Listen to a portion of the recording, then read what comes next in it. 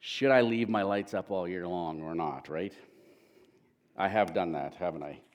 And that's not because I was letting my lights shine. It was just too lazy to get them down. Won't do that again because I wrecked those lights. Anyway, I hope you've had a good Christmas. We have spent the last week hanging out, going slow, eating lots of food. Going slow, eating lots of food. It's been a good week. And it's hard to believe that we are here at the end of 2019. Just let that sit in for a second. In 3 days, we are going to ring in 2020. Why are you so excited? Oh, 2020. Isn't that amazing? Where they say everything's going to be much clearer, right? We've all heard that one. Sorry. But do you remember when I was a kid, I remember thinking, the 2000s, 2020, that was like, forever in the future. Like, that's like Star Trek or whatever, right? But here we are. 2020 is just staring us in the face. And what will 2020 bring? That's a good question.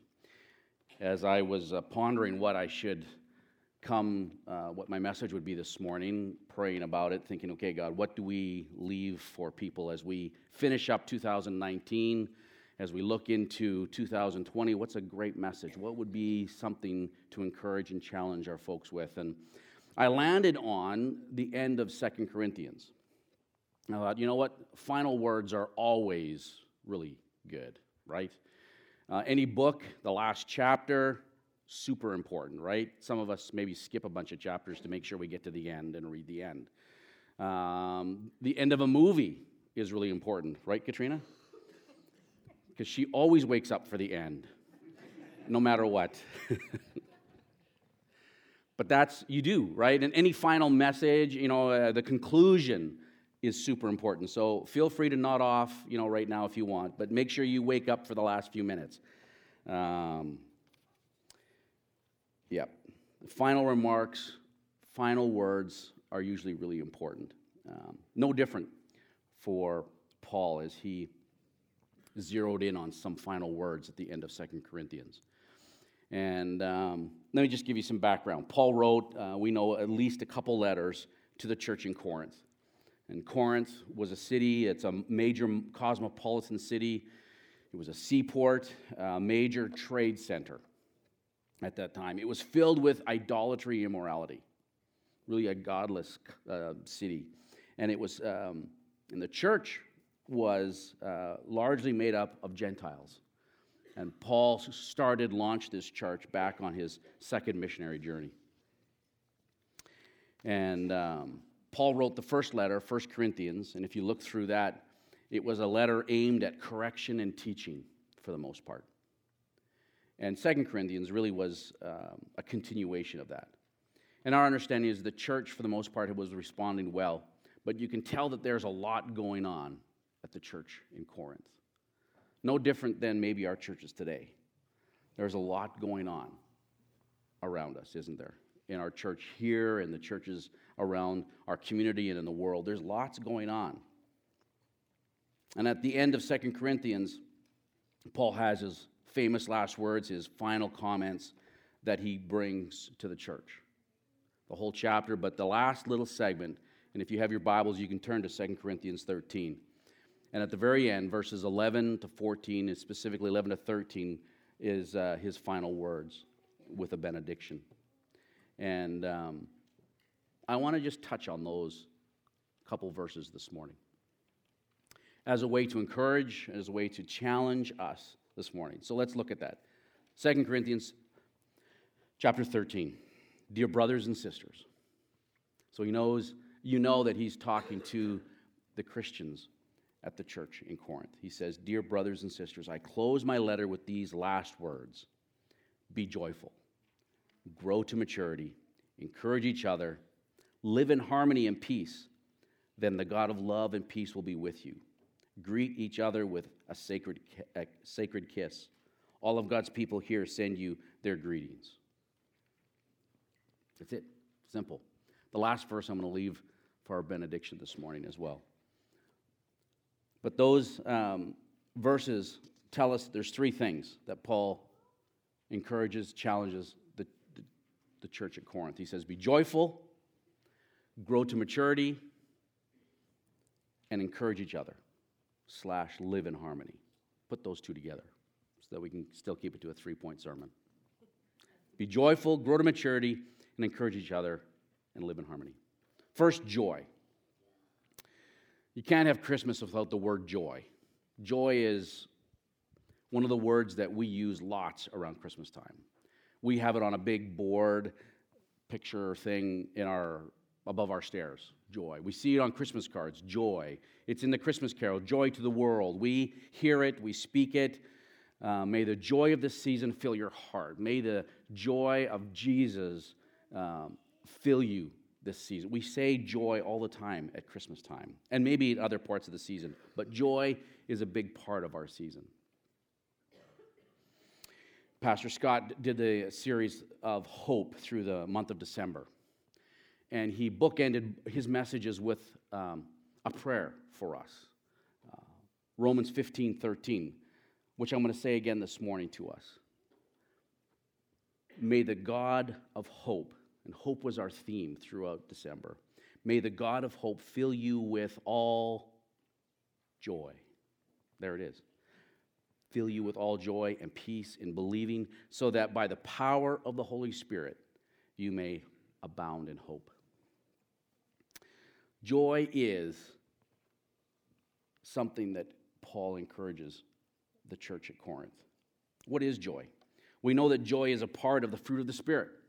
If you know that, Galatians 5:22 has a list of the character traits. Galatians 5:22 says, the Holy Spirit produces this kind of fruit in you, or in our lives: love, joy, peace, patience, kindness, goodness, faithfulness, gentleness, and self-control. The second one is joy. Joy is a part of the work of the Holy Spirit in our life. So the fruit of the Spirit is the spontaneous work of the Holy Spirit in our life. Let me say that again. The fruit of the Spirit, those character traits, the fruit of the Spirit is the spontaneous work of the Holy Spirit in our lives. The Spirit produces these character traits in us, just naturally, which includes joy. They are a byproduct of Christ's control in our lives. So as we are controlled by the Spirit of God, one of the natural byproducts is to be joyful. And this isn't about just gritting your teeth and going, I just need to be more joyful. You could try that, but that doesn't really work. No. It's about leaning into our relationship with Jesus, about leaning into this journey with Jesus that we talk about. It is about letting the work of the Holy Spirit do what it does in us, produce love and joy and peace and patience. The list goes on. Joy being one of those. So joy is part of the work of God in us. Is joy just being happy? No. Happiness is more of a state than the result. Happiness is more of a state, the result of an experience. I heard it said this way, that happiness is the end goal or destination, whereas joy is the milestones that lead to the end goal. Joy is an emotion. Happiness is a feeling. That all said, Paul is saying, be joyful. Happiness, being happy, is the smile on our face. It's that thing that we express. Joy is something deeper within, something deeper inside us, and ultimately found in the work of Jesus in our life, like we see in Galatians 5 through the fruit of the Spirit. So no matter what's going on in our life, we could have at the root, at the foundation of our life, joy. And that might be easier said than done when we're going through some really hard and difficult times to go, I still have this joy in my life. But Paul doesn't clarify, just be joyful when things are going great or when you're at the mountaintop. He just says, Be joyful. Period. So we need to think about that for a moment and ask ourselves, how am I doing at being joyful in my life? And what does that look like? Be joyful was the first thing Paul encourages the church at Corinth in those famous last words. So he doesn't stop there, and he adds, and grow to maturity. And grow to maturity. We say this around UDAC lots now. What are your next steps on your journey with Jesus? What are your next steps on your journey with Jesus? In growing to maturity, what are your next steps? Paul tells the church in Corinth to keep on your journey with Jesus. Keep growing in maturity, he says.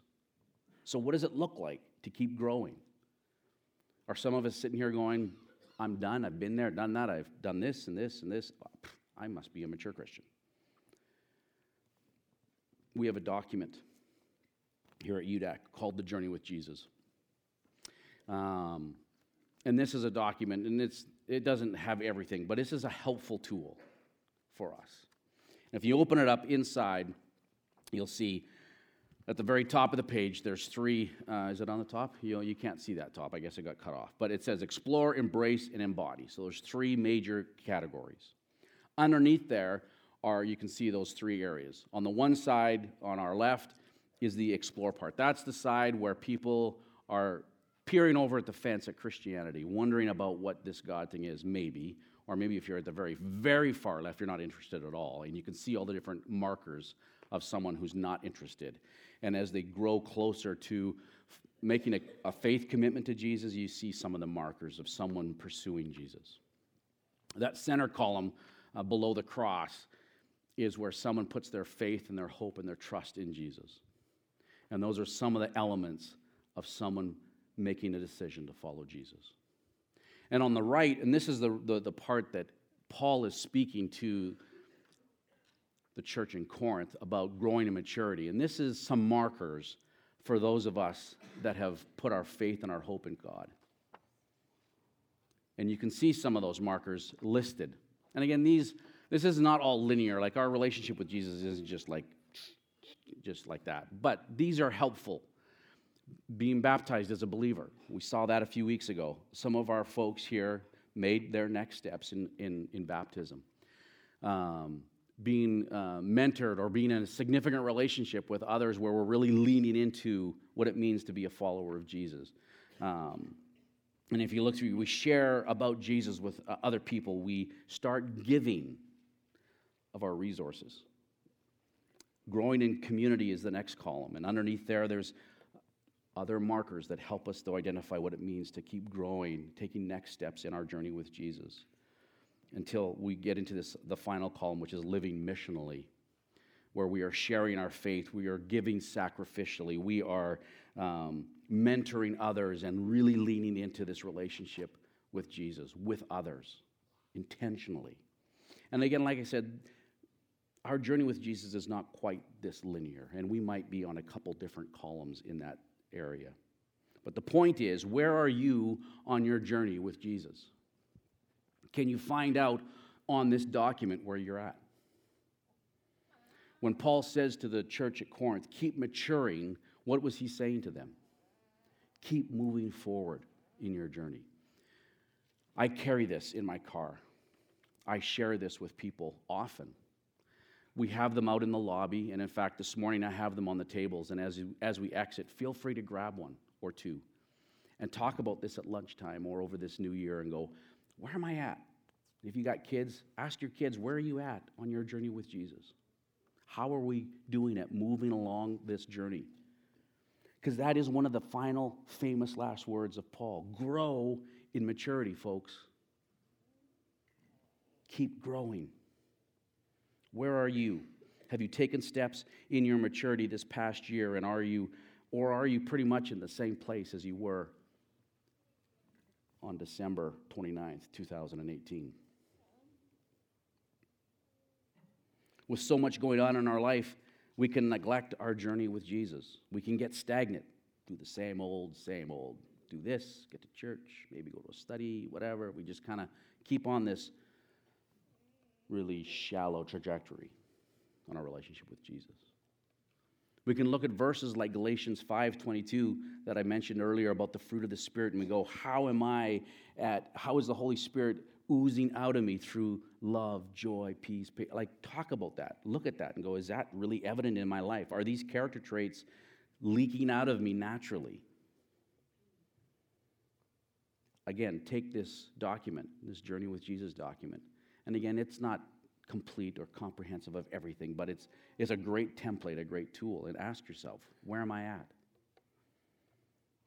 And it's not meant, again, to be just this checklist. Done it, check, done it, check, done it, go good.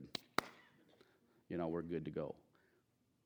This is really about our journey with Jesus, that we're leaning into our relationship with Him. And this was a good reminder for me. Where am I at on my journey with Jesus? Well, I'm a pastor. I'm done that. No. I need to be finding out how I can grow and learn and develop disciplines that help make a solid foundation in my life. This is about leaning into our journey with Him, maturing in our relationship with Him. So the first two things that Paul comes to say to the church at Corinth, he says, be joyful and grow in maturity. And then he says, encourage one another and live in harmony. So the first two things that he mentions really is more about us, about me, about right here in my heart and where I'm at. Be joyful and grow in maturity. The second one, or the third one here, is about focusing outward. Encourage one another and live in harmony together. What is encouragement? The word actually means to put into the heart. To put into the heart. What does it look like to put something of meaning into another person's heart? There are several places in the Scriptures that speak about building up one another or coming alongside each other and to serve one another. So again, how are we doing at encouraging one another, coming alongside one another in some way that builds them up, that lifts them up, encourages them? What you do puts something of value into their heart. Not just a high five, which high fives are great and handshakes are great, but when you encourage someone, where you really lean into someone and go, hey, I want to value you, I want to encourage you, I want to speak truth, I want to put value into you.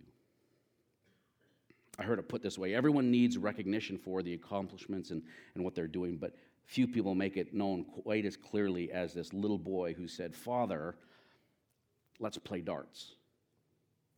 I'll throw and you say, wonderful. Think about that for a moment. A little boy that says, Dad, let's go play darts. I'm going to throw it and you say, wonderful. And we get a little chuckle out of that because it is really at the heart of what it means to encourage and come alongside someone in a very basic way, to love on somebody and encourage them and to speak truth and to put something into their heart that's meaningful. Yeah. This is put together with live in harmony. Encourage one another and live in harmony. Harmony is the combination of simultaneously sounded musical notes to produce chords and a chord progression having a pleasing effect. Katrina was playing the piano this morning, and you could, those notes sounded great. If people are living in harmony with each other, they are living together peacefully rather than fighting or arguing or grinding at each other. We must try to live in peace and harmony with those around us. In the church, Paul is saying, encourage each other and live in harmony with each other. Live in harmony with each other. I'm going to try something this morning.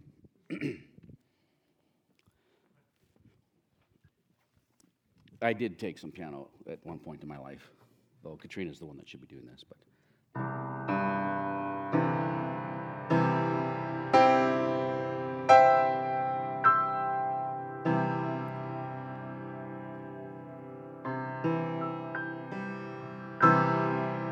That's the key of C, right? Yes. I've always wanted to lead from the piano. Isn't that feels great up here. I need a microphone. Oh, I do have a microphone on. But doesn't that sound nice? Those three simple notes. What's that? C, A, B, C, D, whatever. There's three notes, and they sound wonderful together. They're meant to be played together, those three together at that time.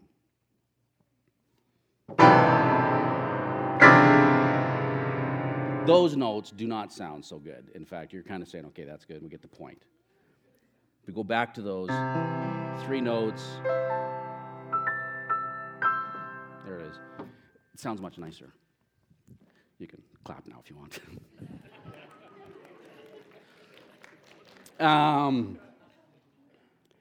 But think about that. The keyboard is like the church. We all are a different key, a different piano, or a different key note on the piano. And when played together properly in harmony, it sounds wonderful. But when we are maybe slightly fighting or gritting our teeth at things or uncomfortable things or whatever it is, it's like the second pile of notes I played together that were not working together, they were not harmonizing together. It sounded horrible, and we all wanted to run screaming into the night. Paul's saying, encourage one another and live in harmony together, like those notes played together that sound so wonderful. And in the scriptures, this is not the only place where we hear this. It's scattered all through the New Testament. Colossians 3, one of my favorite passages, talks about putting on different elements in our journey with Jesus. And one of them is put on love, which binds us all together in perfect harmony or perfect unity, different translations. Harmony, unity, kind of same thing. Love, interesting, another part of the fruit of the Spirit. Maybe that's really important, that Galatians 5:22 passage. Or if you look back in Paul's first letter to the Corinthian church, in 1 Corinthians 12, talking about the spiritual gifts compared to different body parts. And that's another whole message in and of itself. But in there, he says all these different things about different spiritual gifts related to the body. You know, we can't all be ears and we can't all be noses. We all have different gifts and talents and abilities. And when we're working together, there's harmony. And he says in verse 25, this makes for harmony among the members. When we are doing things right. And so at the end of his second letter to the Corinthian church, he says, encourage one another and live in harmony. That's wonderful. We'll invite the worship team to come. But as I close with Paul's final words, he says, be joyful, grow in maturity, and encourage one another and live in harmony. Those three real simple things. Be joyful, grow in maturity, and encourage one another. And I guess we need to look at that and go, as I finish this year, as I look to 2020, where am I at on my journey? How am I doing? How am I doing? The last verse I'm going to leave for the end, which is our benediction. And so before we do that, we're going to have another little set of worship time together. I'll get you to stand.